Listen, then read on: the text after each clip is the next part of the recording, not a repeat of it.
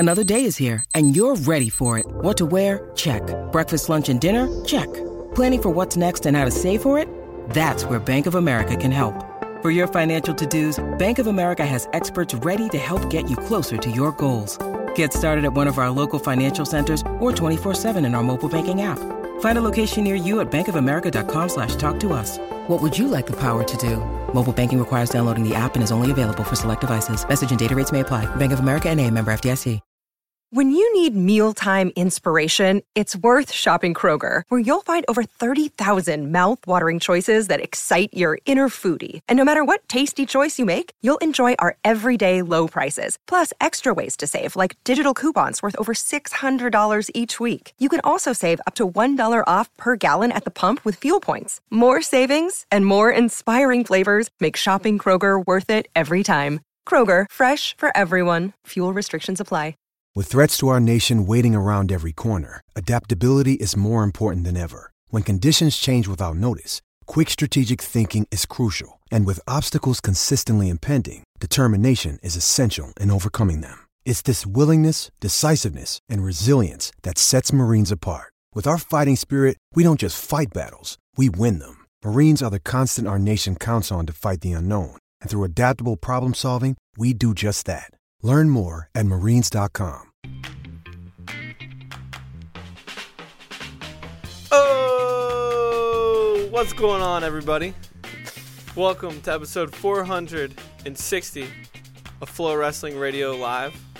I'm Kyle Brackey, Daniel Roy Lobdell Jr., the second. To my left, Ben Askren with a new look in his studio is with us on the call. What's up, guys? Yeah, I changed my studio around a little bit. You guys can't see the room, but I always felt confined in the old room, and I feel like this is a little better. The only problem is right above my head, there's this window, and I didn't realize it would be in frame. So I need to. You can't really see it that much right now, but I do need to figure out something with that.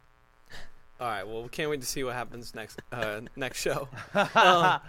Before we get started, I do want to mention. Oh yeah, there you go. Ahead, no, you're good. I do want to mention, obviously, Christian hasn't been with us. I talked to him last night, but he had a friend from Virginia suddenly pass away, so he's back in Virginia to be with friends and family. So if you could, just keep him and his friend's family in your thoughts and prayers. But he wanted to let everybody know where he was.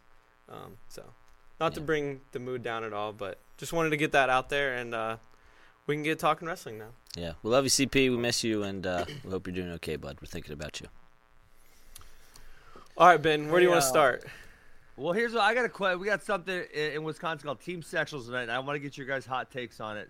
See what you feel. I don't know if you guys are gonna love it or if you're gonna really hate it. I think it's gonna be one of the two. So here's what we do in Wisconsin to determine the team state champion. You guys ready for this? Hit me. We have the regionals. Okay, at the regionals, the team score is kept. The winner of one regional team score faces another one in a dual meet, okay? This determines 8 team sectional champions, and then they go to a dual meet championship in the week after the individual high school state. Hate it or love it? Disagree. Disagree. Hate it. He hates it.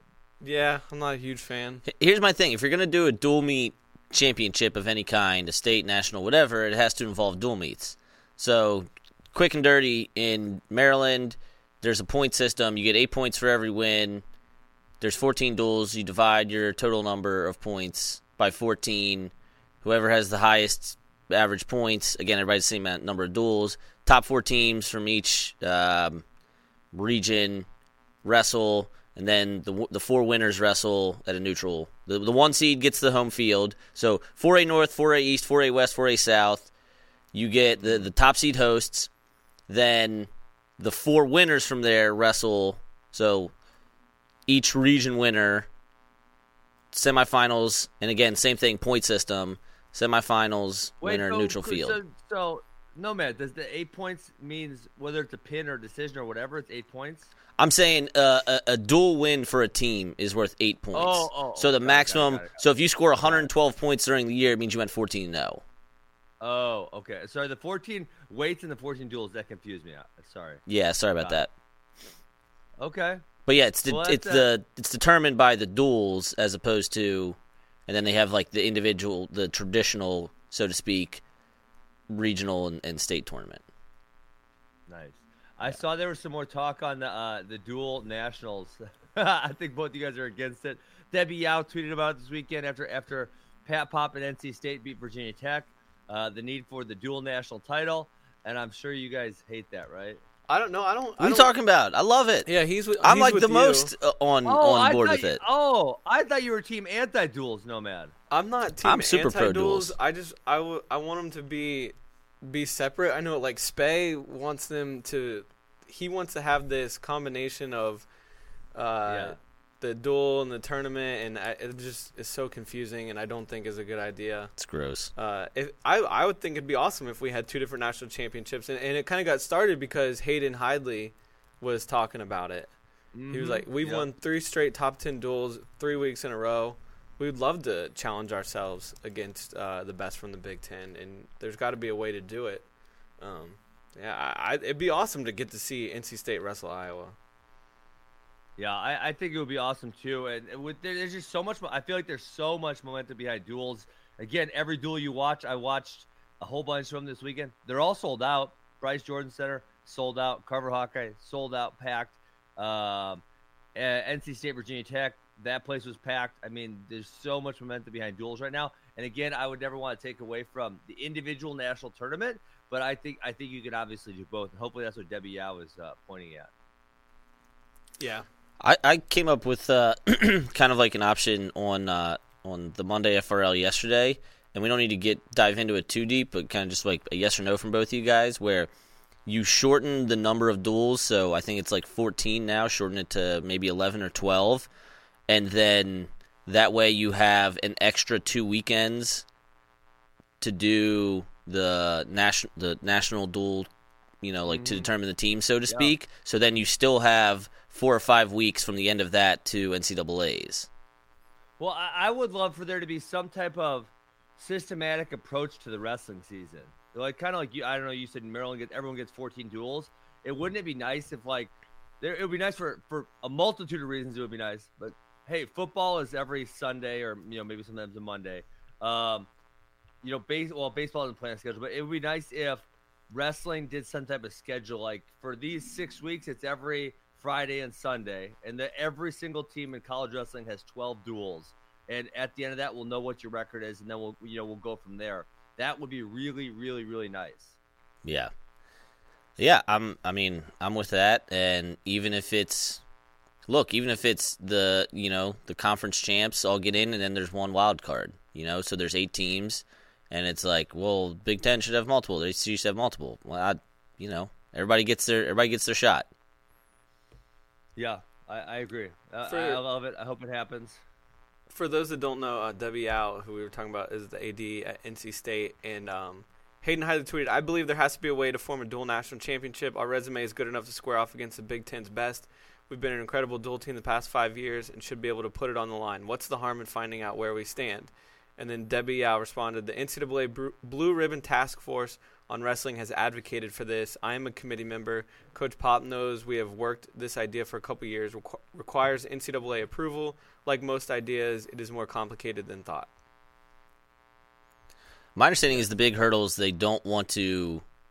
The NCAA is understandably pretty hardcore against 2 national titles, which to me then the fix is the duel is the team and the tournament is just the individual. Well, I don't understand why they don't want 2. I mean, you got indoor and outdoor for track. You have a few other things just. But they're 2 different seasons there, Ben. Yeah, and that's what I would advocate for. Like I said, we could do 12 duels, right? Say the first 6 weeks, 12 duels or whatever formula you come up with. And then after that, you have, say, 4 tournaments and then the conference and the NCAAs. All the matches would count for the wrestlers' records, but you would have essentially a dual season and then a tournament season or whatever you want to call that second half. I think that could work really well. I think it would be great for fantasy wrestling, which, it's you guys try to do, but it's hard because people's freaking matches are all over the place. Yeah. It would be great for spectating because everyone would know what to expect when they're watching things. They know a schedule, a season. It would be much better. Yeah, absolutely. Okay. I'd love to see it. There's nothing like these duels that we're seeing in the atmospheres that teams are getting now. You know, the Princeton Cornell one from a couple weeks ago stands out too. So I think we should get into the NC State Virginia Tech one because, as Bracky correctly said, it was the duel of the year. I hate this. I hate that take, Bracky. I saw it in the notes. let's talk about it. Take the gloves off, boys. To me, it was the duel of the year, not because of it wasn't wrestled in front of 16,000 people. It was like 4,000 or whatever. But every match outside of maybe 174, it was awesome wrestling and just like guys going for stuff. There were 3 pins and 2 of them in the first period. Just like guys going for it. And then you had, Hayden BC LaPrade legit pushed Hayden. Thomas Bullard upset David McFadden. You look at the score, it was 2-1. There were a lot of really good exchanges in that first period where McFadden was struggling to finish, and then Bullard puts a tough ride on him, but McFadden still gets out and has a chance to win. Then you had the Hunter Boland, Trent Hadley match. Deontay Wilson upsets John Borsch. Camacho Prada was incredible. Camacho hit the Nolf roll to score a reversal, like while he was on bottom. That was awesome. And then Trombley getting that pin. It was just, to me, was like start to finish, 10 deep, the matches were more exciting than Iowa-Penn State. I know because of the fan base, it's not going to be good if you guys put a poll up because there's so many Penn State Iowa homers that they'll overtake it. No, it wasn't. Let's just talk through this. Wasn't an outstanding duel, of course. There to your point, there was so much action. The way I feel about Iowa-Penn State is there were so many emotional swings in it, right? It was like, for a minute, Spencer Lee wins. Okay, then DeSanto gets hurt. Oh shoot! Now then Nick Lee gets a tech ball. Oh wow! Penn State's looking like they're gonna win. And then Lugo comes in there and it looks like he's gonna get Verklieren stalled out for a second. And then he kind of stalls. And then the Vincenzo, and you're like, okay, it's favor Penn State. And I just felt like there were so many emotional swings in that match. And then obviously the Hall Kemmerer match. So I think the matches weren't as crazy, is what you're saying. But there were the emotional swings back and forth for each fan base. It wasn't like all Iowa or all Penn State. It was like really, really back and forth emotionally. Well, you had the same with this duel, though, because the first match of the duel, Andonian comes out and sticks Lighton, and you're like, oh, man, like I don't know if NC State can come back from that. And then Bullard upsets McFadden, and Boland beats Hidley, and you're like, so the Bullard win gets NC State back in it, but then Boland brings Virginia Tech back right, and then Smelter gets a pin in 18 seconds. NC State overcame 2 pins to win, Ben. How often does that happen? Yeah. Well, after that Smeltzer match, I think if you're an NC State fan, Virginia Tech fan, you're feeling really confident because I believe they were favored in 3 matches in a row after that. They were favored. Borsch was favored, Girardi and Prada. They were all favored, and they all lost, which is crazy. I guess I don't know. I guess I can see it your way too. I can see the Virginia Tech NC State. It was awesome. I loved it. The Iowa Penn State was just so good that. You were also there too, so that could have swung your opinion. Yeah.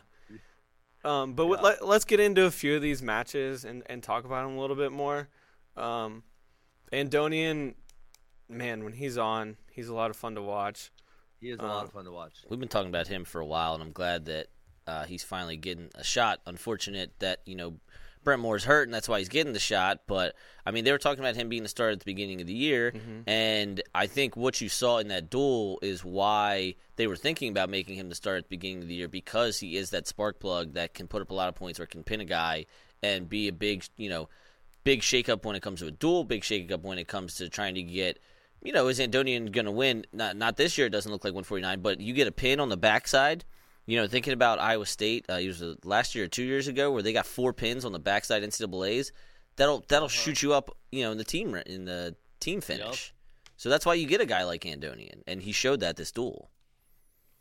Yeah, and then pretty workmanlike from Hayden over LaPrade. He did make him work for it, but he's a tough guy and is going to every time. What were your thoughts on Bullard over McFadden? Yeah, you know what Bullard McFadden I think was the perfect example of I'm trying to get Nomad fired up today. Maybe this one's gonna do it. I tried twice. I failed twice. Let's go. It was that the ride out can be exciting. I mean, like when Bullard was riding him and he was getting close to a minute, that place was going freaking bonkers. Like they understood the gravity of the situation. They understood that if he rides him for over a minute, that he's probably going to win the match, 2-1, which is how he ended up winning it. So man, that is the excitement of the ride out. Can you believe it, Nomad? All right, so I'm gonna give you credit on this because I've said for a while, like, third period rideouts to win, that's grown man stuff, right? So one of the like big ones I can remember is when Bryce Meredith rode out Kevin Jack, right? Like in Reno finals, that was when I think they were 2-3 in the country, and there's 100 examples of it. Real Woods did to win Ironman title. To ride a guy out to get the win, that's grown man stuff. And for fans to appreciate it, that's awesome too. And for like one of the best ones I can remember is Missouri-Iowa national duels. Missouri used their stall calls in that duel like a strategic basketball coach uses fouls. You know what I mean? Like they strategically using them as fouls to extend the game or to prevent points from being scored. So when you're doing it intelligently in small doses, yes, the ride can be exciting. However, as a whole, it's not very entertaining. But for individual things like that, individual moments, yes, it can be exciting, especially when the crowd has the wherewithal to be like, "Oh wow, we're going to win this duel if he gets this." Yeah, they were going bonkers when he was riding him out. They were, and it wasn't a stall ride at all. I mean, he was grinding him out. He flattened him out. He was getting, I don't want to say he was close to the turn, but, he had the power half locked up pretty tight a few times. I mean, he was beating him down with the ride. Definitely wasn't a stall ride. So I was impressed. Is that Bullard's first, like, real big-time win? Probably over an All-American. Yeah, I feel like it is. And so, that for him, I feel like he's kind of been in that, contender to All-American range for a while, but he hasn't had that big breakthrough win. And I kind of feel like, hey, maybe that's his big breakthrough win, because he's kind of been in that, say, 10 to 15 range for a while now. Yeah, I can't. Results, probably the biggest win he had this season going into that was he split with Ethan Smith at CKLV. But yeah, that's definitely his biggest one. That's a huge win. Hey, I got breaking news here. I'm an uncle for the first time. Hey, let's go. Yeah. So my brother just had a kid. Congratulations, man. He didn't have the kid. Yeah. Yeah, Max and Alex had a kid. So I'm an uncle. uncle. Awesome. Max. Yeah, congrats. Yeah. Okay, on to Bolin and Hidley. Were you Brad? He's never going to pronounce it right. No. Hidley. Look, Ben, I'm sorry. I don't mean to be the guy who does that, but he's like number 2 in the country. Like, this guy could be a national champ. I feel like you should get national champs names. They messed the pronunciation up like hundreds of years ago, and they just stuck with it. Fair enough. Sorry to be that guy. Okay, Hidley. Bolin went with him power-wise. Yeah. I mean, Bolin is a strong dude. Christiansburg Cowboy right there. I love that nickname. What surprised me is he beat him with his own game. Yeah. He underhook singled him to score the lone takedown of the match. And then, like you were saying, Ben, it didn't look like Trent had anything left in the third period. No, definitely not. I mean, there was one on the edge where Bolin like circled him with the underhook, and he kind of like made him fly a little bit. I'm like, damn, that's the power of that underhook right there. I mean, I couldn't believe how he moved Trent with the underhook. I was really impressed. I knew he was a strong guy, but yeah, I mean, we know how powerful Trent is, and so yeah, that was like the way he moved him was really impressive to me. Hey Ben, I don't know if this specific thing happened, but I know Bracky and I wanted to talk about it for Pletcher Lee. And again, I don't want to hijack this to get this. Maybe we can save it for that. But we were talking about we wanted. If Bracky and I talk about it, maybe people won't listen to us. But the real effects that an adrenaline dump can have on someone, where you get too amped up, which we know Trent gets amped up. And again, I'm not trying to take anything away from Bolin, but just that has happened to guys. Yeah. where they psych themselves up and they don't have anything left for the match. Yeah. Yeah, I mean, I think we talked about that like 2 weeks ago, maybe, Bracky, and I told you it never happened to me in a match. Where it happened to me, this is so dumb, but I talked about when we were doing the pro matches, and I was running everything. I was running the tournaments, and I was running the the pro matches, and I was making sure everyone got in the right places, and travel was good. And dude, by the time I got to the match, it was like, oh my god, I got nothing left here. It was terrible. So yeah, I mean that emotion affecting performances, that's real. And so I know a lot of coaches, and I don't agree necessarily, but maybe for certain people I would, that like during a really emotional dual meet like that, you make sure your guys stay calm and don't get too into the match, because if they're just into the match for the whole time, that a lot of coaches think that can take away from their ability to go perform their best later in the match. Well, one guy I think that's going to potentially affect next year is Kevon Davenport, because that dude is like maybe the best hype man in the game, but they're going to need him to be like, okay, Kevon, not until after 149 can you get into the match. Like once you wrestle, you can go wild, but we need you in the match because he's just so passionate. Will they try to start every duel?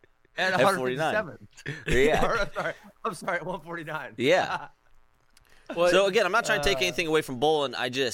I know that's a thing that impacts it. And look, Bolin beat Trent on the road. He has one loss this year, which he avenged.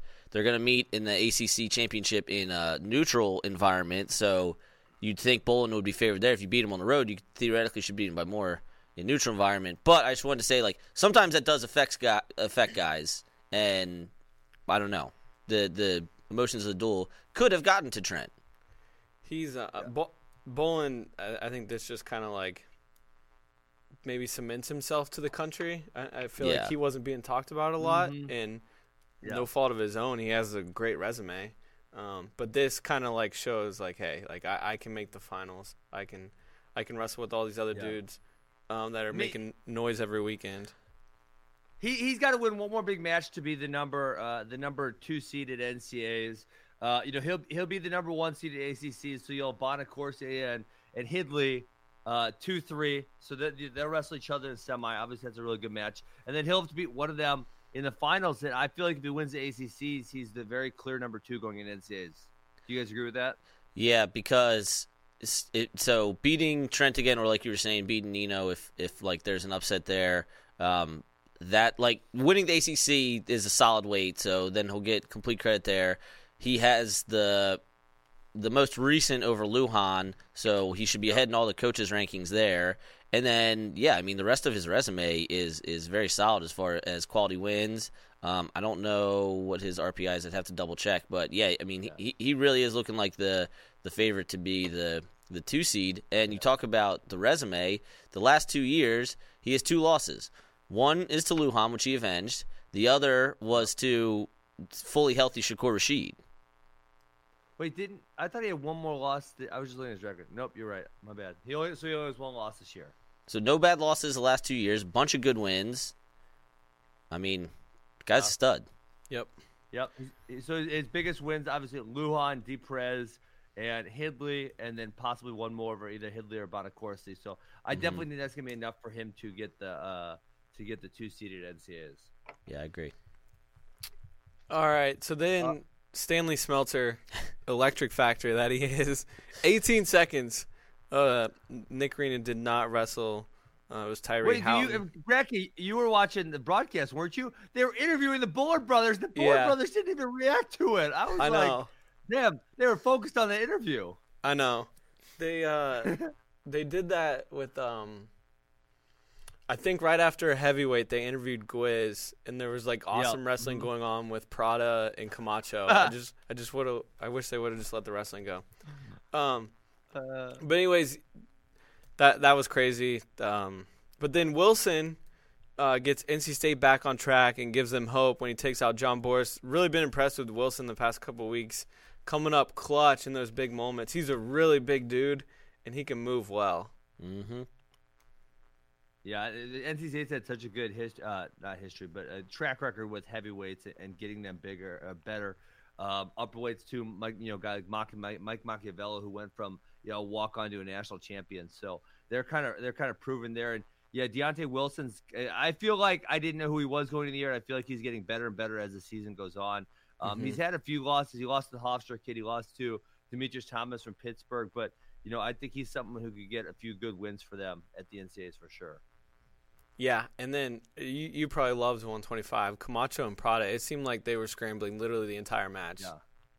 Yeah, it was an awesome match back and forth. I mean, I was impressed at the last ride out. I'm sorry, not Prada. Oh my gosh, I'm messing up. Trombley. Who's that? Camacho, thank you. I'm messing his name up. He had the wherewithal to come off the legs a couple times in that last little ride out. I mean, it looked like he was definitely called for stalling, and that would have tied the match up and sent to overtime. So he had the wherewithal. It was like at the 4 count where he came up off the legs to not get called for stalling.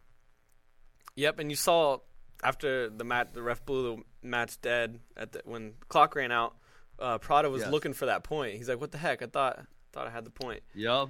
Camacho's one that I really like coming through high school. He's now beaten Prada 2 straight years. He beat him last year, start the year at the Hokie Open, then beat him this year.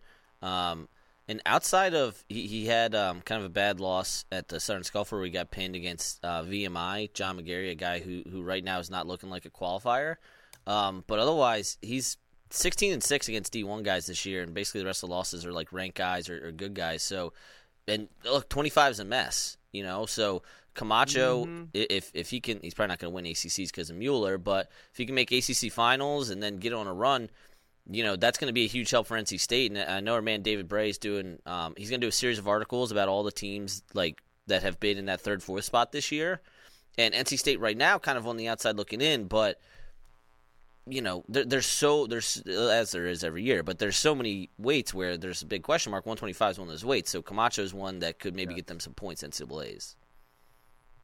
Yeah, I mean, 2025 goes deep of guys who you feel like could All-American. I don't want to say something crazy, right? But almost feels like the weight where you could go the lowest, and then you could say, oh, I could see that guy All-American. Mm-hmm. Someone like Jack Medley, who was ranked like at 24, I've been really impressed. He had the decision. He only lost by decision to Spencer Lee, and then he looked really good against Eric Barnett. He's a guy where I feel like, wow, if he got hot, I could see him beating some of these guys for sure. And then, so 25, I feel like you'd go really far down. Maybe a Nick Aguilar from Rutgers. I feel like Jacob Camacho is another good one. Yeah, I feel like you're really deep, and you can still see some of those guys All-American. Hey, also, update, when we were talking about Bolin being the 2 seed, he's number 1 in RPI. So if he takes care of business at ACC. Over Zahid? Zahid is 3. Bolin, Lujan, Valencia, Venz, Assad are your top 5 for RPI right now.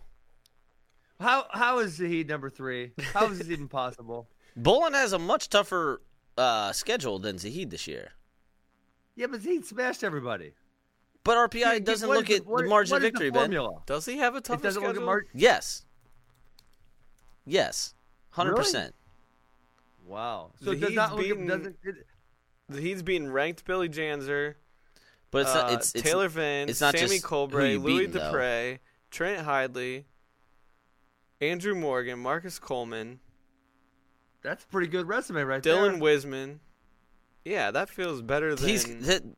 Bolin has basically all those same wins. Bolin's got a loss, Hidley, Wisman, Lujan, Waddell's really high, Dupre, Morgan. Like, he's got... All right. Doesn't the loss take away from it? The RPI? I'm not 100% sure. It might, yeah. Citadel assistant coach Cody Cleveland just put in the chat RPI formula win percentage times 0.25 plus opponent win percentage times 0.5 and then plus opponent win percentage. Okay, here's 0.25. The thing though. And so your Cody win is the percentage man. is only 25%. Yes, and Cody's the man for sharing that. However, I don't think that's how it's actually done, because well, here's what I'm going to say. There's two people now that have tried to do that throughout the course of the year, and both have been incorrect. Alex Steen did it a couple years ago, and WrestleStat tried to do it this year, and they both came up with things that did not match what the RPI was when it came out, and that's why I said on Twitter the other day. that the NCAA. Wait, no, man. Doesn't RPI put out their formula, or you're saying it's hidden? I'm saying the formula that's putting out, people are trying to match it, and it's not coming up with the same thing that the NCAA is putting out when the RPI rankings come out. And so something is getting lost in translation. And that's why I said on Twitter the other day, the NCAA should put out the formula, show the numbers so that everyone can double-check it, and put it out starting in, like, December and have an asterisk and say this person does not have enough matches, so, like, they know when people do it. Because it shouldn't be a nuclear secret. And I think the NCAA is open to doing this. I just think there's something getting lost in translation that the guys who made an honest attempt to do it, why they came up with something different than the NCAA. Sure, you want to get me fired up? Talk about seeding. That'll get me fired up. I'm about to talk about Sebastian Rivera later. You see the Sebastian Rivera 11. Yeah, and we can talk about that later. And Penn State, Ohio State. Are you wearing a Northwestern sweatshirt? Yeah, I did that on purpose. Take it off. Take it off. We'll get into that later. Let's finish this duel up real quick. We can't talk about it now. About it now. Let's finish this duel, and then we'll talk about it. Wait. Look, can I ask one thing? How audacious were the Instagram takes to that post? I didn't look at it. Did you guys read some of the comments? Oh, you guys got to read the comments. They're there. Lowest common denominator. All right, real quick. Jarrett Trombley makes it 3 straight wins for NC State. He decks Colin Girardi. Beautiful short offense, jumped to the side, locked the cradle up, and he was so stuck. Stuck. Hey, isn't cradle? Isn't cradle the greatest move ever? We've seen a lot of cradle pins lately. We are seeing a lot of them. Sedge Live almost got pinned in the cradle. Was every pin in this duel a cradle? Well, Smeltzer was, and then Andonian was too. So wow. Yeah. Also, I'm gonna go homer here. There was a big pin in the Maryland Independent State Finals where a freshman pinned a multiple-time National Prep All-American in the cradle. Meyer Shapiro, coached by Johnny Morrison. What's he talking about? I don't know. Maryland State Finals. Yeah, some Maryland State Finals. a freshman beat nationally ranked guy with a cradle. Because it's a great move. It's my favorite move as well. It is a great. Yeah. Meyer Shapiro? Yeah, he's a man. I don't know him. He's a man. Well, you'll learn him. And then the final match, Mitch Moore nearly pinned Tariq Wilson in the first period. He probably was pinned. He almost beat him at CKLV. Tariq got him in overtime. Tariq's never going to return to form. The form is lost at sea. Will never be found. Lost at sea. It's hard to match the level he was at in Cleveland that year. He was just on another planet. Yep. All right, so I guess before we talk Ohio State, Penn State, Nomad, we mentioned it. Let's get into it.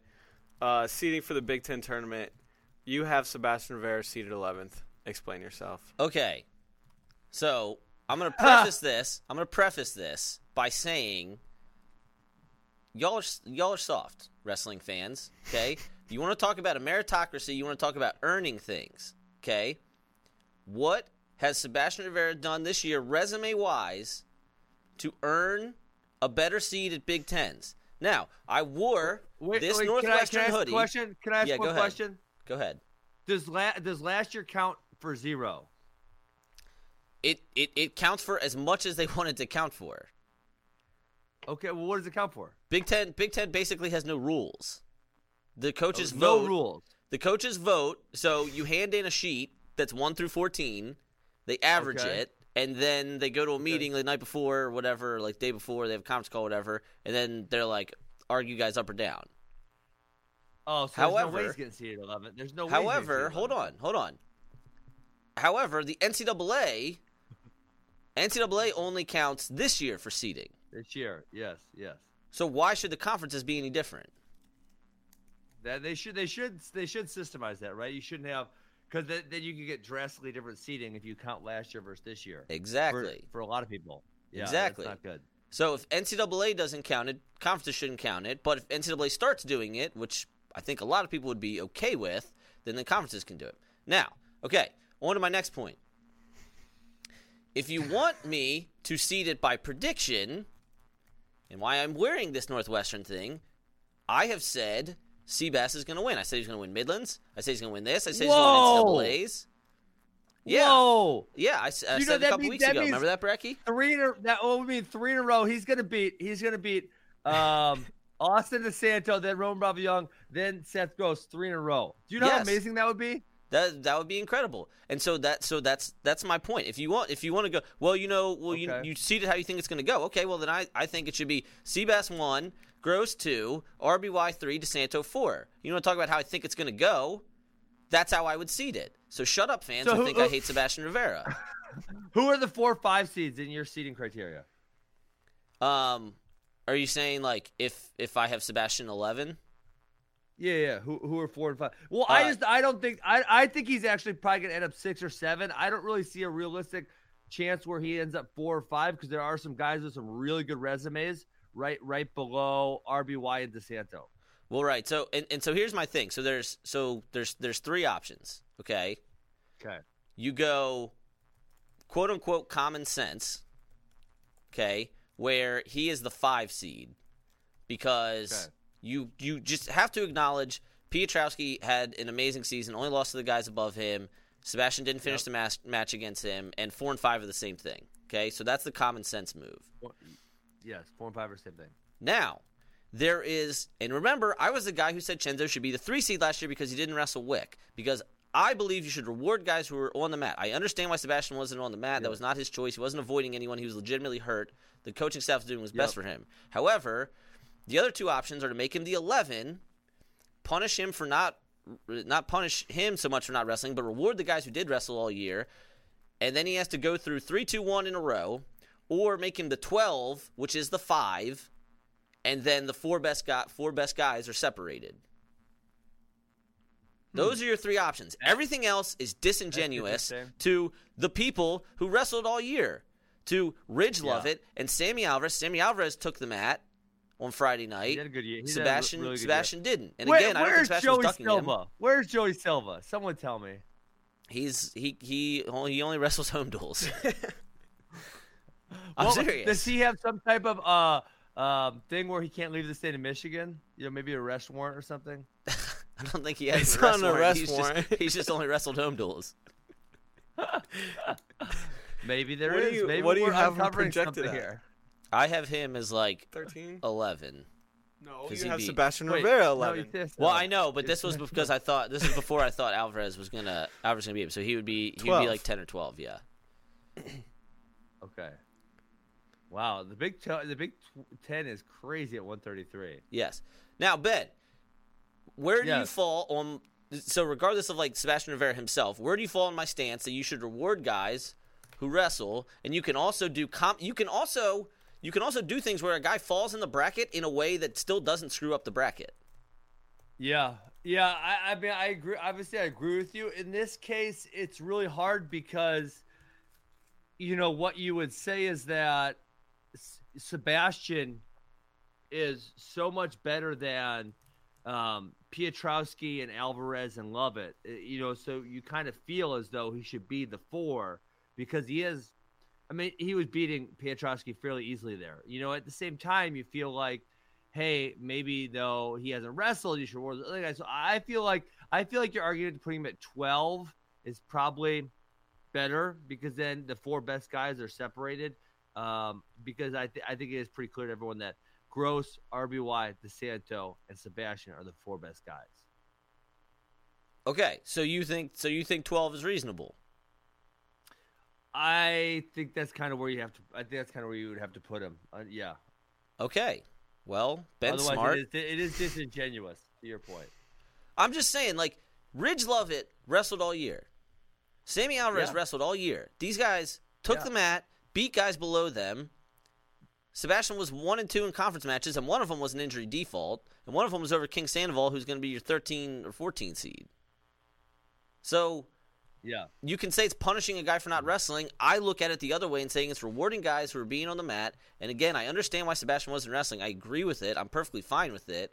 However, if you guys want to say we should punish people for not taking the mat, and then I do this and everybody freaks out. You can't have it both ways. Yeah. Yeah, you can't have it both ways. You're 100% right. Because I can't take it when people want it both ways. That one drives me crazy. When they try to use an example here and then they're essentially arguing with their own example over here. That one does drive me crazy. So I'm going to be consistent every time I do these seed projections. There's going to be one where I basically take a stand and go, "This is bullcrap. This guy didn't wrestle. The resume is objectively better. This is how you do it." And again, you can still do it in a way that doesn't screw up the bracket. So sorry to hijack this, but I think we've decided Sebastian Rivera, 12 seed NC at Big Tens, and he's going to win anyway.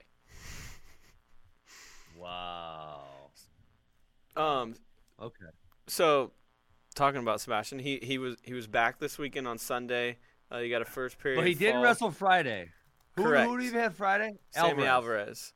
He didn't wrestle Friday. Came back Sunday against King Sandoval. Maryland got a pin in the first period, and he was looking thick. He was. I mean, that thick. He's got to make 125 at the qualifier. I'm telling you, he just looked like a guy that hasn't been able to work out fully. Yeah, because he's injured. I know. Right? That's all I'm saying. It's just he didn't look as maybe as lean as he did at Midlands. Yeah. And Ben, let me get your take on this on Sebastian. So Sebastian comes from the MMA world, right? Where he wants to go into MMA. What do you do in MMA? You do 5 or 6 week fight camp, right? You think that's what he's doing? Yes, that's what he has to do. That's what he has to do. That's when he got cleared to wrestle. But I don't think his plan was to get hurt. He didn't have that plan. No, I'm saying obviously his plan wasn't to get hurt, but once he got hurt, and the timeline of him getting cleared, he is in a 5 or 6 week fight camp. Sure. Yeah, but then his fight camp's gonna extend to the qualifier. No, he's not doing Pan Am qualifier. No. The last chance. That's 10 weeks away, right? Yeah. Is it 4 weeks after NCAAs? Yeah. Is that what it is? Yeah. Yeah. So he's got a 10-week camp. He's got an extended camp. Okay. Good point. Yeah. So, man, I wish he would have wrestled Friday night. I think that would have gave us some more clarity in the situation. Yep. I agree. That would have been really nice. All right. We finally need to get into it. Penn State, Ohio State, from the sold-out Bryce Jordan Center. I believe the third largest indoor wrestling crowd to see a duel. Nearly 16,000 people. Yeah. Wow. Yeah. Okay. But anyways, the big story is Nick Lee, Luke Pletcher. Ben, what were your thoughts? Nick Lee wore him out. Nick Lee looks like he's on another level because I thought Pletcher was on another level this year. I think Nick Lee should legitimately be considered for Hodge right now. You're crazy. I'm crazy? You're crazy. Why? Because I didn't say he should win. I said he should be in consideration. He majored Tristan. He majored Chad Red. I'm sorry. He majored Chad Red. He pinned Mitch McKee. I mean, his bonus rate is really high. I don't see why he can't be in consideration. Well, I mean, no, man. This moves him into fourth place right now, right? Yeah, that's what I have him at. Okay, then he's in the conversation. Okay. Yeah, but I'm saying Zahid and Spencer are on a different tier of everyone. Okay, including Chenzo and Nick Lee. Okay, but Zahid just had a decision win against Dylan Wisman. Spencer Lee just had a decision win against Jack Medley. Now, Nick Lee had a decision win against Dresden Simon. I don't know him. Okay, anyway. say Nick Lee bonuses to the finals of the NCAA and then beats Luke Pletcher. And say Zahid and Spencer have, say, 3 decision wins at NCAAs. Would Nick Lee be under reasonable consideration? Sure, but you're talking about you're talking about things that are currently outside of the realm of likelihood. Sure, that's fair. But I mean, what if, say, in the round of 16, Spencer Lee had Jack Medley and Zahid had Dylan Wisman? That's a possibility. I mean, yes, Ben. If Nick Lee bonuses the rest of the year and Chenzo Spencer and Zahid don't bonus the rest of the year, yeah, sure. But we're operating in likelihoods right now. I'm trying to find your article right now from this. You've done a new one this week, right? I haven't done the one for this week. I'm writing it today. Oh, okay. Because I'm trying to look up percentages. You try to look they're at right now. You cut out there. What'd you say, Ben? I said I'm trying to look up what your the bonus percentages are right now. So Nick Lee's 88.24. Yeah. What are the other guys at? Zahid's 85. I have his pulled up. Okay. And Spencer's probably going to be a little bit higher because he only has one. One. He's 85.71. Damn, so Nick Lee's leading the bonus right now. Wow. Now, what are your I'm actually okay. I know Christian doesn't like this. I'm actually okay with past accomplishments being a criteria. I don't love it. I think for me it's way down there. For me, this is a one season award, and we can maybe take a tiny bit of what they have done into it. But for me, it's what did they do this year? That's what it is for me. Can I introduce a thought to your head, Ben? Because you literally had to go through this. Yeah. And I think maybe the best example could be like an Aymar, okay? Yeah. When you are the champ, do you think, so say you win as a sophomore or junior, you come back the next year, do you think you get more of the other guy's best attempts as opposed to before you're the champ? Because I think that's what happened to Aymar. I think Aymar got way more guys strategizing for him, giving it their best effort, and that's why his bonus rate and his dominance kind of went down his last 2 years. I don't think it's specifically the champs. I think it's high-level wrestlers. And then what happens is, here's exactly what happens, is if you're diverse enough, if you're very diverse in your attacks, people can't game plan for you. They can't game plan for Zahid. They can't game plan for Nick Lee.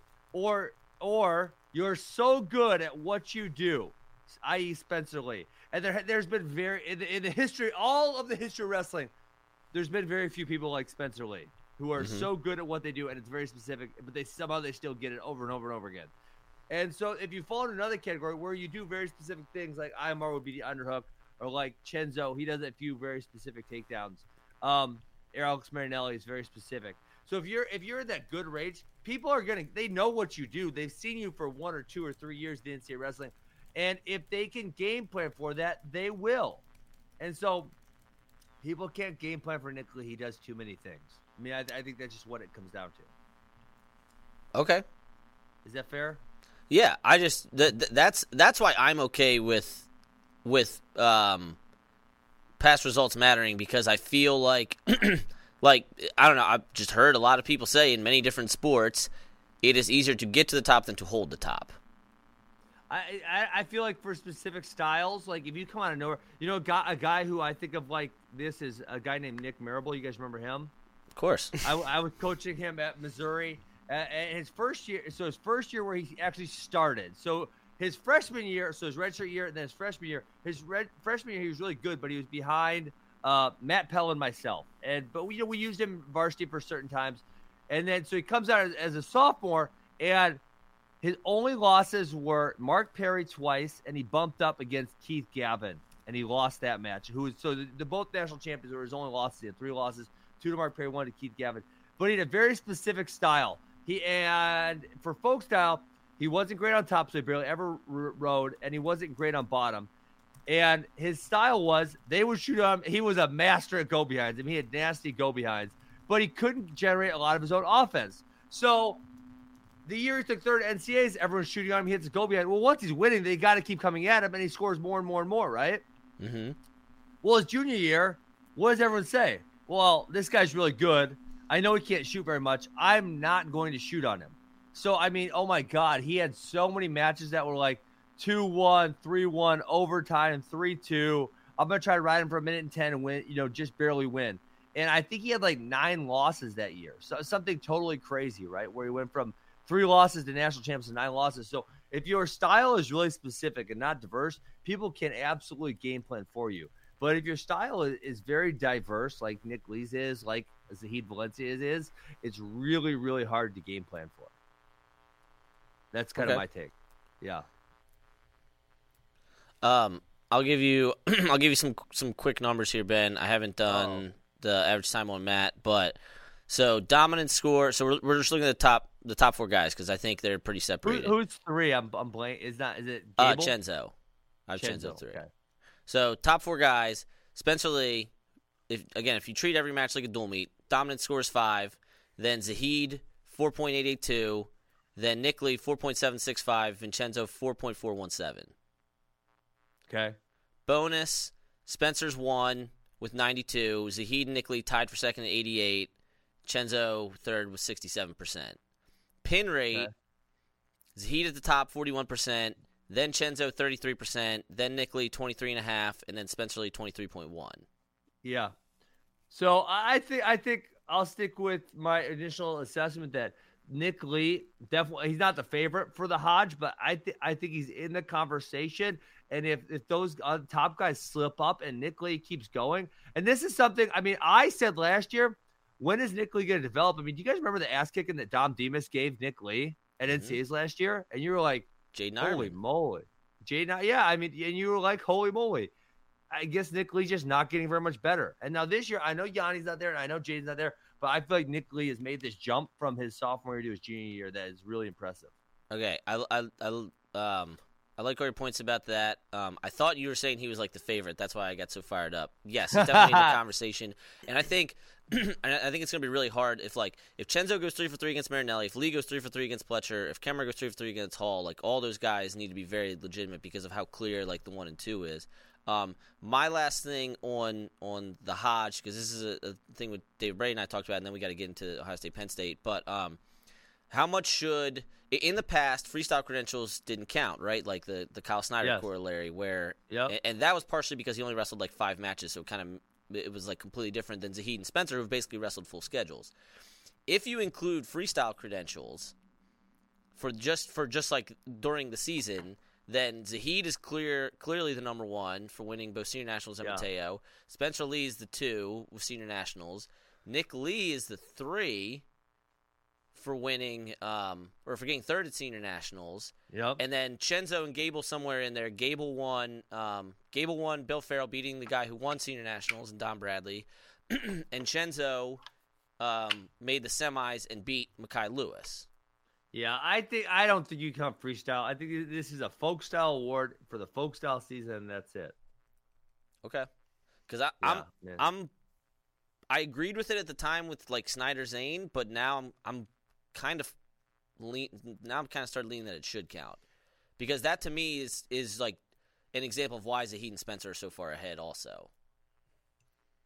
Yeah, I mean, I don't count it in my head at all, but obviously Zahid and Spencer both have really, really impressive. And you know what the fact is, it just wouldn't be finished up because they can look at it as shiny as they want, but we don't really know till Olympic trials who's going to have better. Yep. Right. I mean that's when it's going to be the final determination. Well, and that's why kind of the time period that the Hodge is given out is usually going to be like about after that. So I'd be fine if they waited till Olympic trials and that was factored in. I really would. But then that would be only this year because then, generally speaking, the World Team Trials are a month later or so. And I feel like in past years they picked it like the Monday after NCAAs. Yeah. And maybe they don't announce till a little bit later, but I feel like they pick it almost right away. Yeah, I'm not sure. But yes, I agree with you that Nick Lee's in the conversation. I still think Zahid and Spencer are a tier above.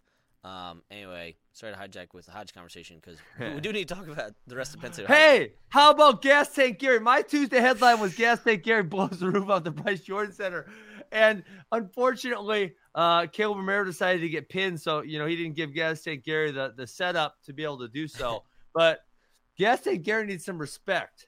Yes, he does. So he beat Seth Nevels with a late takedown in the 3rd, and he had to go get it, and he did. A beautiful high crotch. And he picked Big Snacks up off the mat and put him down. Per his father's request. Yes. That was impressive.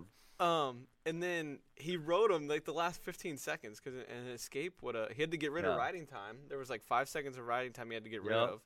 And then he rode him.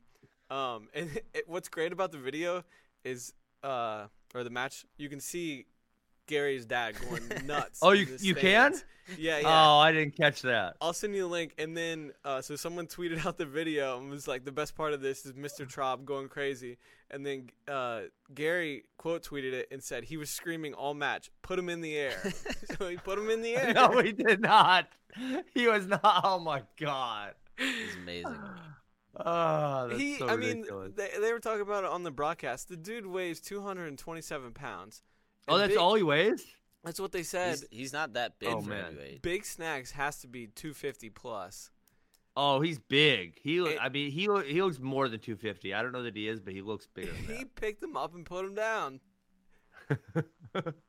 And we got some questions about Gas Tank Gary. Someone asked if he could win the This Hodge. is shenanigans. Citizenship and heart alone? Based on his citizenship and heart.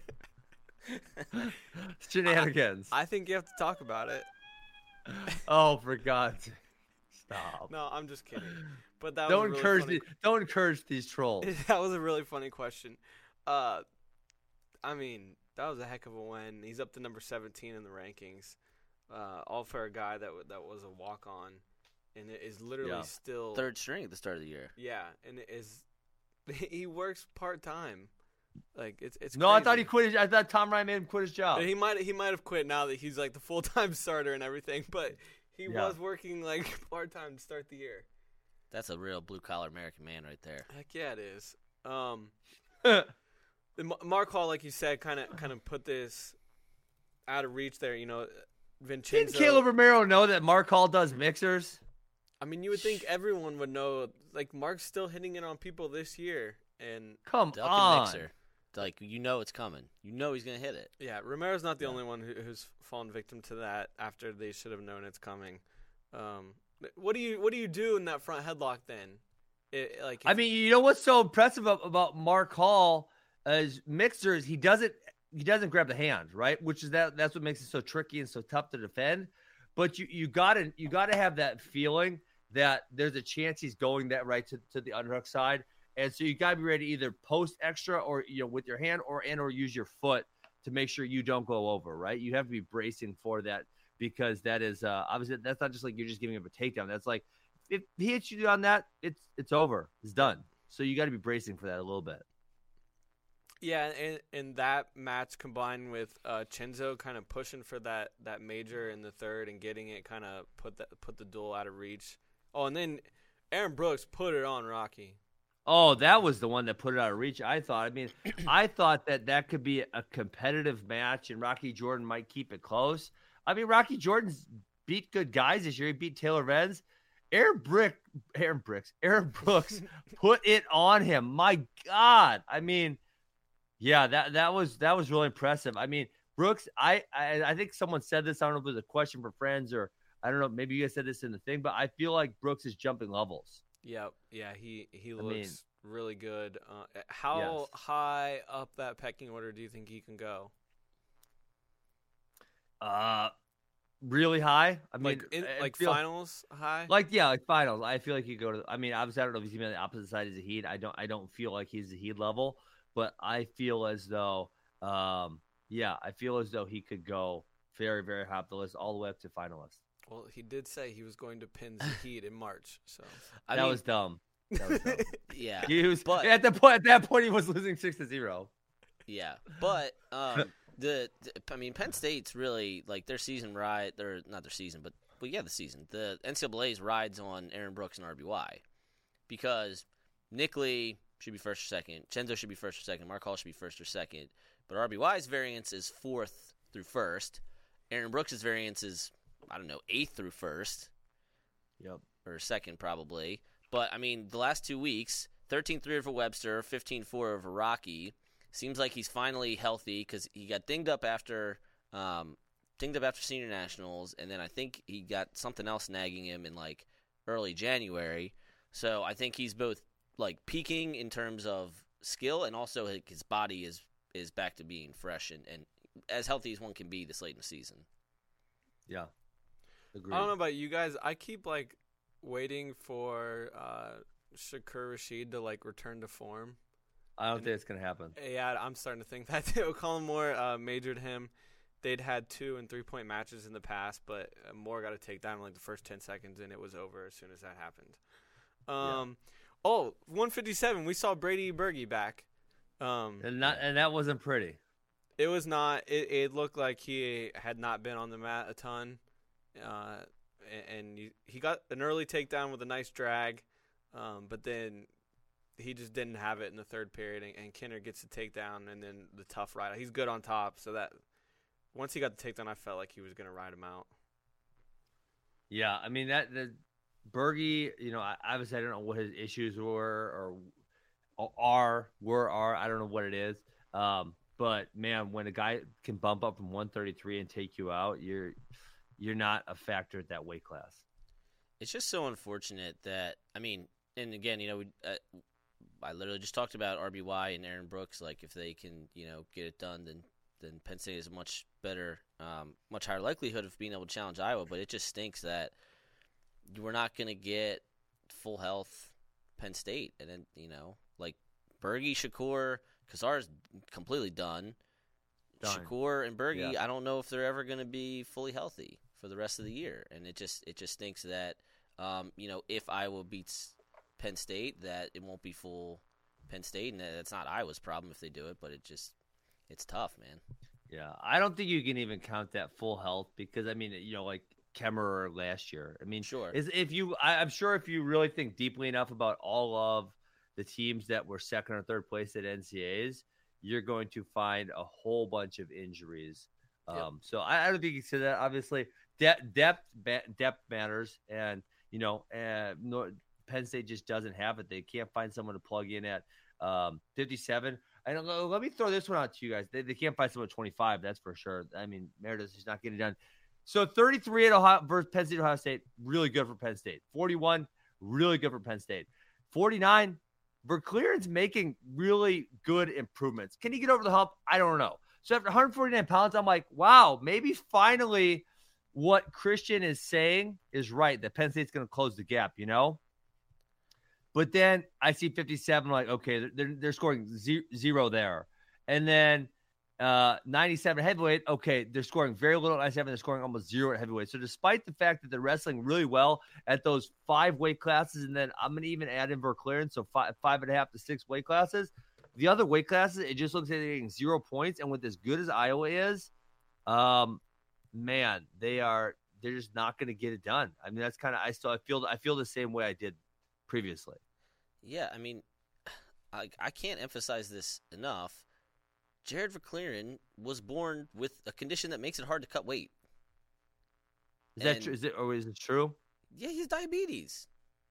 Oh, I didn't know that. Like, Jared Verclaren is basically, in my opinion, one of the single most impressive wrestlers in Division I for the last several years because the smallest thing can throw off his weight cut. Yeah. And then he still goes out, wins matches, goes into overtime with Sasso and Brayton Lee. But it's just hard to rely on a guy like that, not because Jared's doing anything wrong, but just because his body has something different that most 99% of the guys in NCAA doesn't have. So are you guys feeling the same way I just said about Penn State, like that they, as good as some of the guys wrestling, that they just can't really challenge? Yeah, I agree. They just don't have enough weapons, like enough firepower. Mm-hmm. When Iowa's rolling 10 deep, have legitimate chances of finishing in the top 8, and another 4 or 5 guys that have legitimate chances of making the finals, then yeah, it's just not enough this year. If it were another year, then yeah, they absolutely could win with 5 guys, but not this year. 2017, they proved that. Yeah. I also think that this is one of the few instances where whatever Iowa may lose in like variance of guys underperforming seed or ranking, like whatever that possibility is, they're going to make up in bonus. Yeah, I agree. I think that's kind of the difference. Where sure, Iowa may underperform, they may also overperform, but they may you have to acknowledge they may underperform. But I still think that gets made up with Spencer's bonus. I think that gets made up with Marinelli bonusing. I think maybe Cassiope bonuses. DeSanto bonus. So I just think there's more paths to victory for them. And then as easily as Penn State could have 4 national champs and Brooks in the finals, they could also have 0 national champs and RBY finishes 4th and Brooks finishes 5th.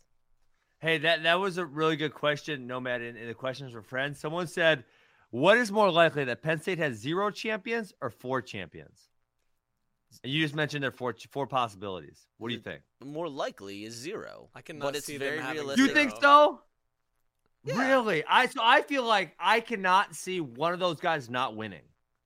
Yeah, I'm with you. So I feel like it's more than – I think it's more likely they get 4. Now, I don't think 4 is very likely. So if I had to put percentages on 0, 1, 2, 3, and 4, obviously it's gonna go like this, right? And there's going to be the bulk of it probably at 1 or 2 national champions. Sure. But golly, if Mark and Vincenzo and Nick Lee, of all of those guys don't win, oof, that's scary. Yeah. Yeah, okay, I guess you're right. There's no way they don't win one. Yeah, at least one. I mean, it's possible if Pletcher, gets the first couple takedowns, is able to shut him down. Maybe we've seen Marinelli beat Chenzo, and we've seen Kemmerer beat Hall. But man, it just feels like all 3 of those things happening. Wow, that's tough. Ben, do you know what the gap is down to? The team score gap according to our rankings. I'm gonna go look. It's got to. What would you guess? Think. Well, yeah. I will lost points to 84. They're not getting anything there now. Let's see. They maintained it 25. 33 is probably down a couple points. 41's probably right in the middle there somewhere. Same. 49, same, or down a couple. I'd say, let's say 55. Higher. Really? Yeah. So it didn't go down much then, because it was at 68 at the peak? I think it went down a couple points. Yeah, it's 66.5 right now. Oh God. I think last week was like 69. Nice. Yeah, so the peak was 69. Nice. I'm not sure what the peak was. I think last week was. Okay. Yeah, the peak was in the 70s. Yeah, I think it was. Oh, it was in the 70s. But here's the thing, Ben. Murin, not that Spade was looking for a reason to pull him down, but he hadn't wrestled in a while, and if he didn't wrestle or lost this one, he'd have a lot of reason to move down. But then he beats Mitch McKee, a guy who he had lost twice to last year, didn't have the brace on. And then Neville's falls, which I don't know how much that impacted it because he wasn't getting All-American points anyway, but Neville's falls. Yeah, I would it was fall. I mean, that was I guess they had the one bad match for them was Caleb Young went to overtime with Ryan Thomas, which I think no one really expected that to happen, I guess you'd say. And Caleb Young's still a guy I feel like, man, if somehow he got beat by, everybody's throw 2 names right, BC LaPrade and Jarrett JQs, I'm not like, oh my God, I never could imagine that happening. It's I could see scenarios when Caleb Young takes as high as 3rd, and I could see where he does an All-American too. Let's go ahead and jump to that duel. Yeah. Since we're talking about it. Okay. Iowa kind of puts it on Minnesota, but there were notable results. Austin DeSanto is back. I tweeted. People actually, they appreciated my tweet this time, not like the last DeSanto tweet I made. You're being too mean to Austin DeSanto. Bull crap, I'm being too mean. No, we don't know what his knee injury is. Listen. The man, in the RBY match, he was coming like a bat out of hell, even after the initial knee injury. The second time he gets locked in cradle, he taps out, okay? He says, I am out of here. I do not want any part of this. That cradle had no effect on his knee. There was no torque on the inside part of his knee during that cradle, okay? He wants out of that match. He got out of that match. Less than 2 weeks later, he's full go. I called it when it happened. I said it's a very minor knee injury. He's going to be back really quickly. I said that. He was 2 weeks. Think about 2 weeks full speed. We don't know he's full go. He was the boot. Was he limping? He was wearing a brace. Was he limping at all, or did he wrestle slower? Because it sure didn't look like it to me. I don't think he looked the best we've ever seen him either. Well, Ben, you also know that oftentimes you look worse. When you're not in competition than you do in competition. When you're in competition, adrenaline's firing and you just kind of go. And then after everything's over, you limp and stuff. So, I mean, listen. He had a very minor knee injury. He's fine. He acted like a baby. You know what he should do? The best course of action would be saying, listen, guys, I acted like a baby. I overreacted. It happens. I'm sorry for my actions. And let's just move on. And I would say, okay, you're right. Let's move on. Let's go. Well, I think you're right. He did overreact to it, and Tom Brands even said that after the duel. I honestly think it scared him, and he didn't know what was going on. And maybe the second time he did freak out a little bit. But I think he should just say that. It's fine. The first injury was legit, but we also don't know the severity of it. We watched Yanni go on and win an NCAA title on a torn ACL. We watched Jason Nolf come back after what looked like a pretty scary knee injury not too long ago on a brace and look like almost bonus his way to an NCAA title in Cleveland. Yeah, but he looked like crap in that NCAA tournament. I mean, he was able to still kill everyone, which was so impressive, but he did not look like regular Jason Nolf. You're right. But I guess the fact that he'd still bonus Yanni is a good point. Yanni is a good argument right there because that dude tore his ACL and somehow I don't know how he wrestled through it, but he did. That's your best argument at the tournament. That is like crazy to think about. That's really crazy. He texts Boo Dryden, who was just looking for a throw the entire match, which I guess it's a pretty good strategy. Yeah. If you know you don't have anything for him defense wise. Then Murin comes back. I thought it was interesting. Murin said after the duel he didn't know he was going until intermission. Brand just kind of looked at him and was like, "Do you want to go?" He's like, "Heck yeah!" And he goes out and beats Mitch McKee. Yeah, that was that was an impressive win by him. Mitch McKee was close to that head pinch in the overtime, but Max Murin looks really good. I mean, I don't feel as though he can challenge Pletcher or Lee, but he's right in that conversation for third place for sure. Yeah, and then you picked this upset at 149. It didn't happen though.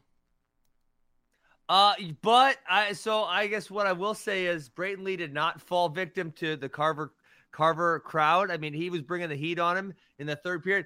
If that is flipped, if Lee is Iowa and Lugo is Minnesota, I think there's a decent chance there's 2 stall calls in the third period. Now, I don't think there should have been, but let's not imagine that the refs are not influenced by the crowd because they definitely are. The one that was egregious, sorry, I got ADHD, I can't help it. The one that was so egregious, I watched Sammy Sasso push for clearing out of bounds like 6 times in a row, okay? And Verclair didn't try all that hard to stay in bounds, and there was 0 stall calls. And then, did you see the one where Cassiope pushed Gable? And Gable tried so hard to stay in bounds. I mean, it was like an outstanding effort to stay in bounds. And the ref hit him for stalling. I'm like, oh my. Yes, and he literally just gotten an escape on the edge of the mat. Yeah. That was egregious. That was terrible. You're right. He got an terrible escape literally like half in, half out. And then Cassiope just pushes him out of bounds and they hit him for stalling. That was terrible. You're right. That was terrible. So if that's the other way, Brayton Lee, he's and I kind of brought this up. He's scoring so much off reattacks, and he gets the reattacks because he hand fights so hard. But he needs to find a way to open up his own off. And this is kind of like what you guys talked about earlier. These guys being scouted more. Both Brayton Lee and Sammy Sasso rely so heavily on their underhooks to get to their offense, and when they can't get there, they struggle. And underhook is probably one of the easiest place to shut people down when you don't, if they're really good game plan, they're disciplined to keep their elbows in and not give people that. It's a really easy position to shut down. And I think we're seeing that with both Brayton Lee and Sammy Sasso. How about this, Ben? What's up? They're going to be the 2-3 seed. Lugo's going to be the 2. Brayton's going to be the 3. So we'll get the rematch Saturday night, March 7th in Minneapolis. So Brayton will get the home crowd. In Minneapolis. Yep. I'm sorry. NCAA's they'll be in Minneapolis. It'll be in Rutgers. It'll be a neutral crowd. I'm thinking last year. Thank you, Bracky. Anyway, rolling along. Who you got? Man, I feel like it's going to look the exact same way if Lugo can get and so Lugo got to his underhook score, right? Am I right on that or am I wrong? I'm blanking on how Lugo got the takedown. I don't remember. I'm sorry. I thought you were saying did he get takedown? Yeah, he got takedown. I'll have to pull it up to remember exactly what he did. So anyways, I'm blanking. So yeah, if Lugo can shut down Brayton Lee where Brayton can't get to his underhook, he's going to have a hard time winning, but I'm sure Brayton's going to be coming hard in the third period too, where it's going to be really competitive 3-2 type, 4-3 type match like it was on Friday night. But you're leaning Lugo in the rematch. Yeah, there's nothing really that I'm like, oh, he got lucky, or it was just like he was just a little bit better. He got the one takedown. I think it's gonna be a really, really tight match the next time also. Okay. Let's jump to 180. I think we kind of hit on Young having the close match. Marinelli, Kimmer dominant. And then at 184 they go with Cash Wilkie again. I'm perplexed by that. Are you guys perplexed by this too? Well, I think we got a little bit more clarity after the duel. Tom said that Abe will be back next week. Okay. So that makes Oklahoma me think State? that makes me think that he was banged up. So it will be Abe Assad, barring any kind of injury going into the postseason. So that does clear some things up because I was starting to question whether they were going to wrestle Abe and go with Wilkie. Now, it probably would have made their decision a lot tougher if Wilkie had beat Webster. Yeah. Hey, Ben, the Lugo takedown post attacked Brayton's left leg, kind of like knee pull, and then got it up a little bit, and then went trip with Lugo left leg, tripped Brayton's leg, and it was like 8 or 9 second finish. It was pretty pretty leg attack. Yeah. So I was wrong on the underhook. Yeah. I mean, I think next time I'll say the same. I think next time's gonna be kind of similar as to that one was. Anyway, back to 184. No, I think the only real storyline here is who they would go with in the postseason and what was going on with Assad, and I think we have that kind of answered now. Where's Assad going to be seated at the Big Tens? Because he's missed a whole bunch of matches now. Yeah, I haven't done 184 yet. That's an interesting one. Yeah, so Brooks will be the one because he has just the one loss and everybody else has multiple losses. So Assad is going to be somewhere probably like 4, maybe 5. Yeah, it feels as though there's a whole between Assad and Caffey and Jordan and Venz and Broadnagle. It feels like a bunch of these guys have all beat each other. Yeah. And that's the thing. Caffey, so he's won, let's see, 1, 2, 3, 4, 5, hot. 6, 7, 8, 9, 10. He's won 9 or 10 in a row. So he should probably end up being the 2 or 3. Yeah. He's got a lot of good wins lately. So then, who's opposite him then? Is it Venz or is it? It's probably Assad at the 3, right? Not Venz or Jordan. Yeah, because Assad beat Venz. So yeah, because his losses are to Brooks and Caffey. So it very well could be Brooks 1, Caffey 2, Assad 3, Venz Jordan. Venz and Rocky 4, 5. And then Janzer and Broadnagle 6, 7 probably. Yeah. Sebastian's going to be the hard one. I'd have to look at him. But, yeah, kind of I mean, again, I'm going to end up doing it this week, like tonight or tomorrow. But that's kind of how it's looking right now. Nice. And then Warner Majors Hunter Ritter. He looked good, though. He looked really good. Yeah, he looked good. And then the biggest match of the night, Gable Stevenson, 7-5 over Tony Cassiope. You guys all owe me money. Yeah, you're right. We do. I said odds at 4.5. It was only a 2-pointer. It was, and it feels like it was only a 2-pointer because Gable wanted it to be a 2-pointer. Well, I mean, so Gable, I watched the Paris Hilger match. I don't know if we're talking about that, but that was an awesome match. Yeah.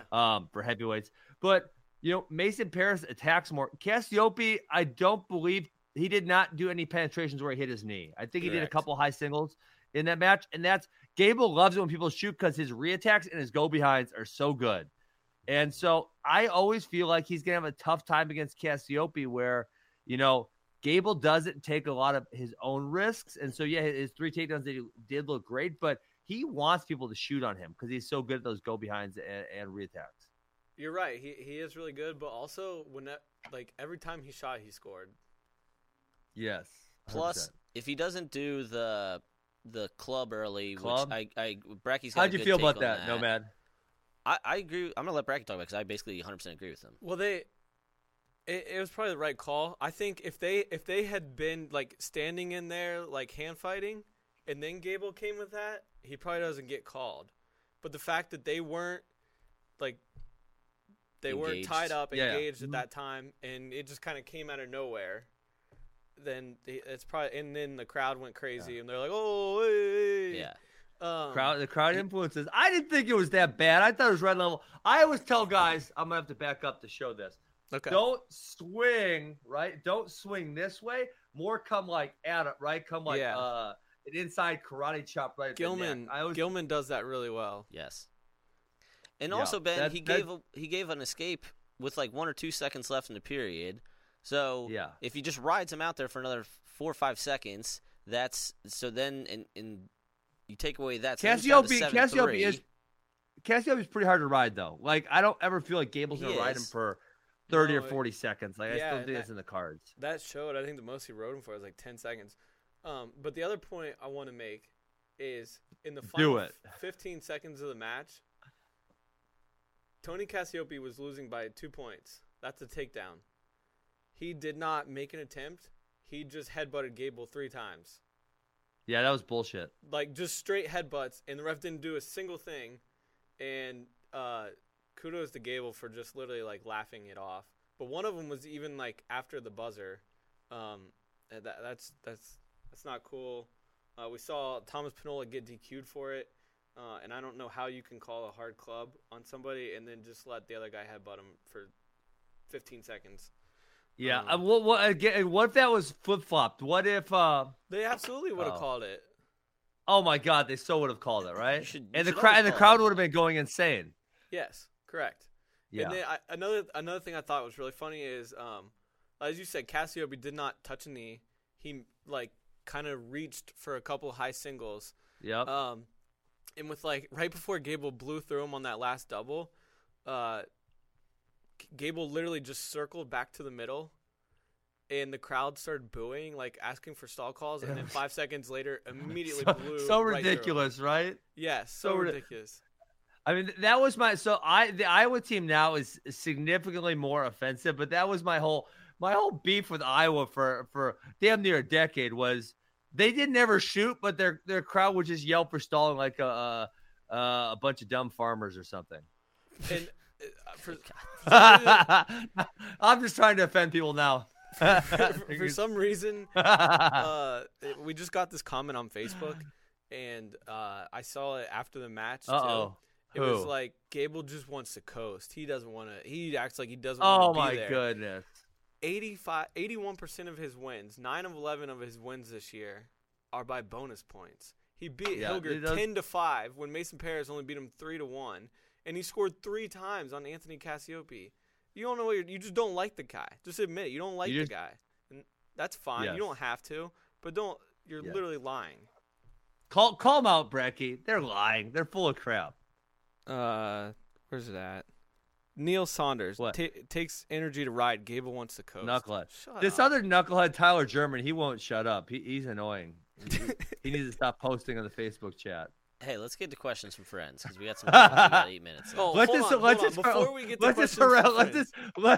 just harass these Facebook trolls some more.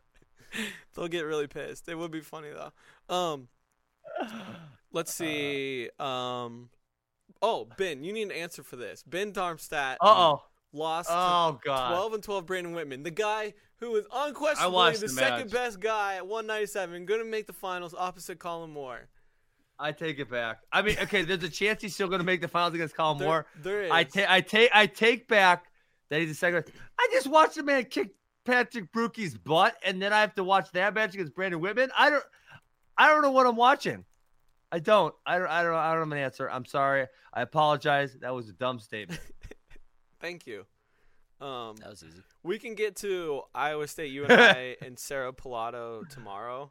We got a lot of good cues from Fs. Starting with Chris Foley. As a coach, would you rather have 10 AAs with 0 finalists or 1 champ? For me, that's pretty easy.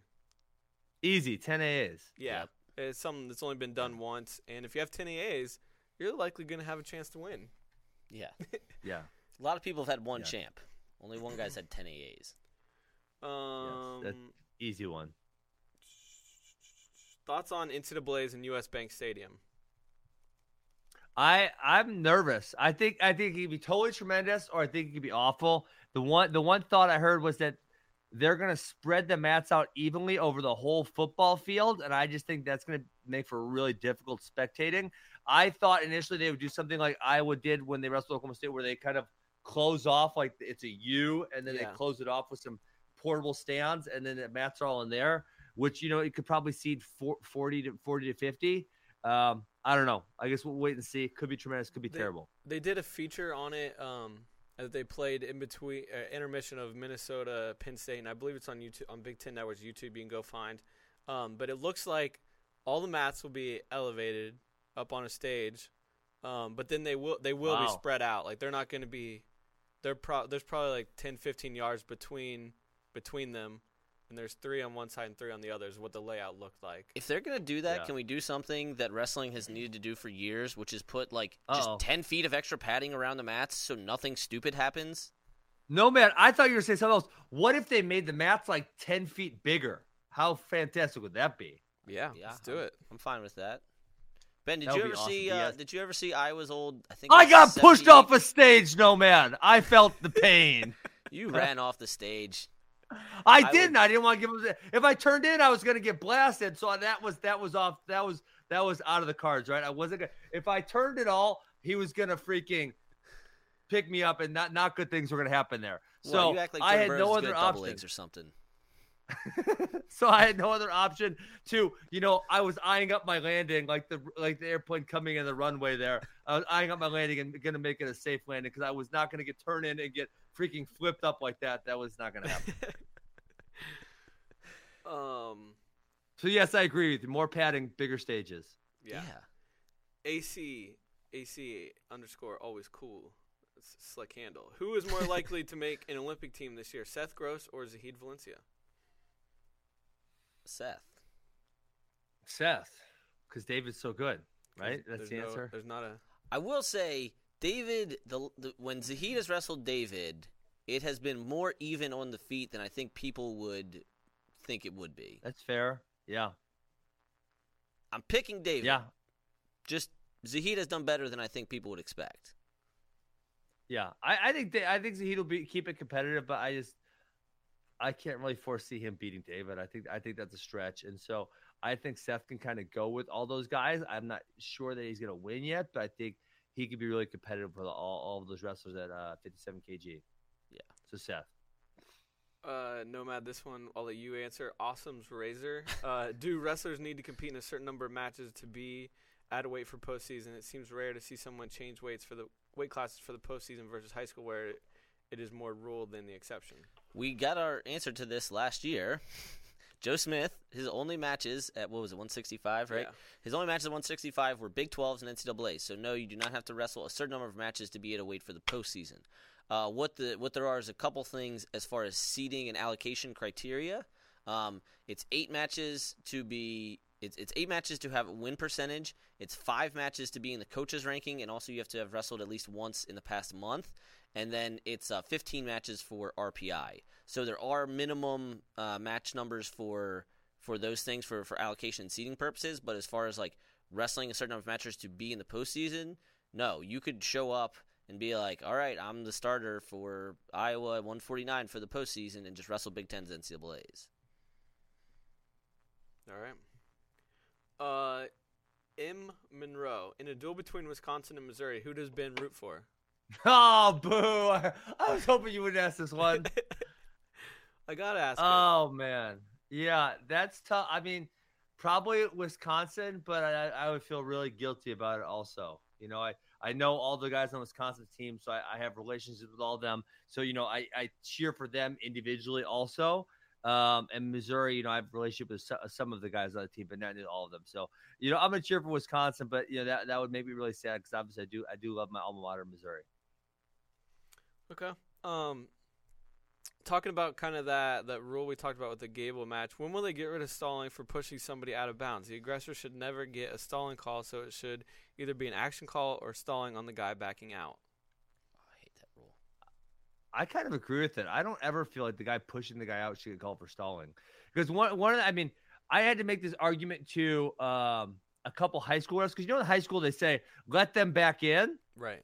Which it's so, you're right. It's so dumb. But a lot of people's offense is predicated off pressure, right? So I push into you, you push back, then I can hit a single leg or a duck under, right? I push, you push, my offense comes off your push, right? So if I push and you just incessantly back up, then I can't get my offense going because you're not giving me the pressure back I need, right? And the rules of wrestling prohibit you from moving straight backwards. So therefore, if I push, I should get pressure back.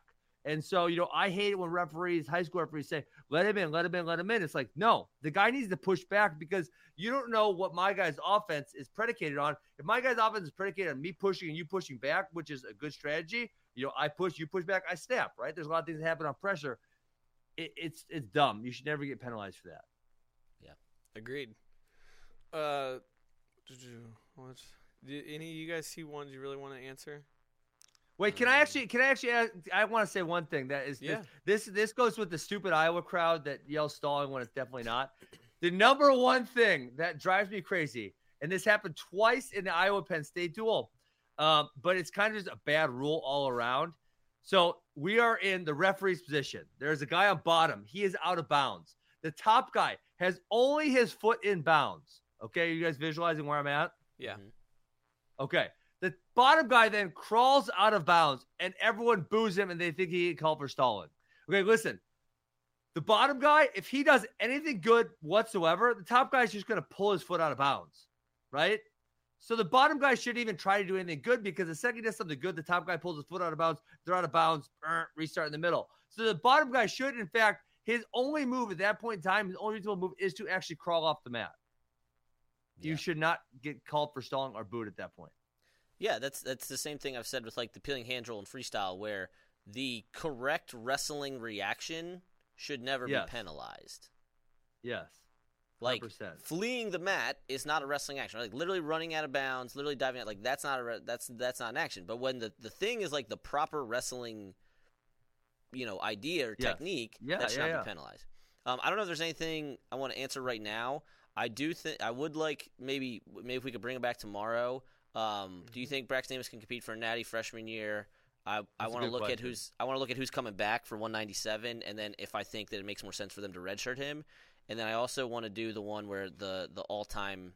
Somebody asked about the all-time 2010 to 2019, or not all-time, but the 2010 to 2019 team, and I want us to put parameters Mount on Rushmore, that. Right? Yeah, and I want us to put parameters on that if it's like career or just like peak, right? The goat boat conversation from last week. I'd like to answer that tomorrow with like a little more parameters and thought behind it. Awesome. Yeah, let's circle back tomorrow. I love it. All right, LJ, you can play that music. Peace. Thank you for tuning in to 460 episodes of Flow Wrestling Radio Live. Will you be back tomorrow?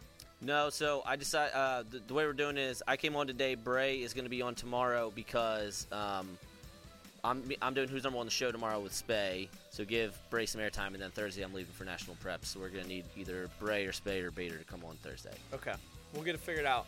But me and Ben will be here, and we'll see you bright and early at 8:15 Central. See ya. Peace.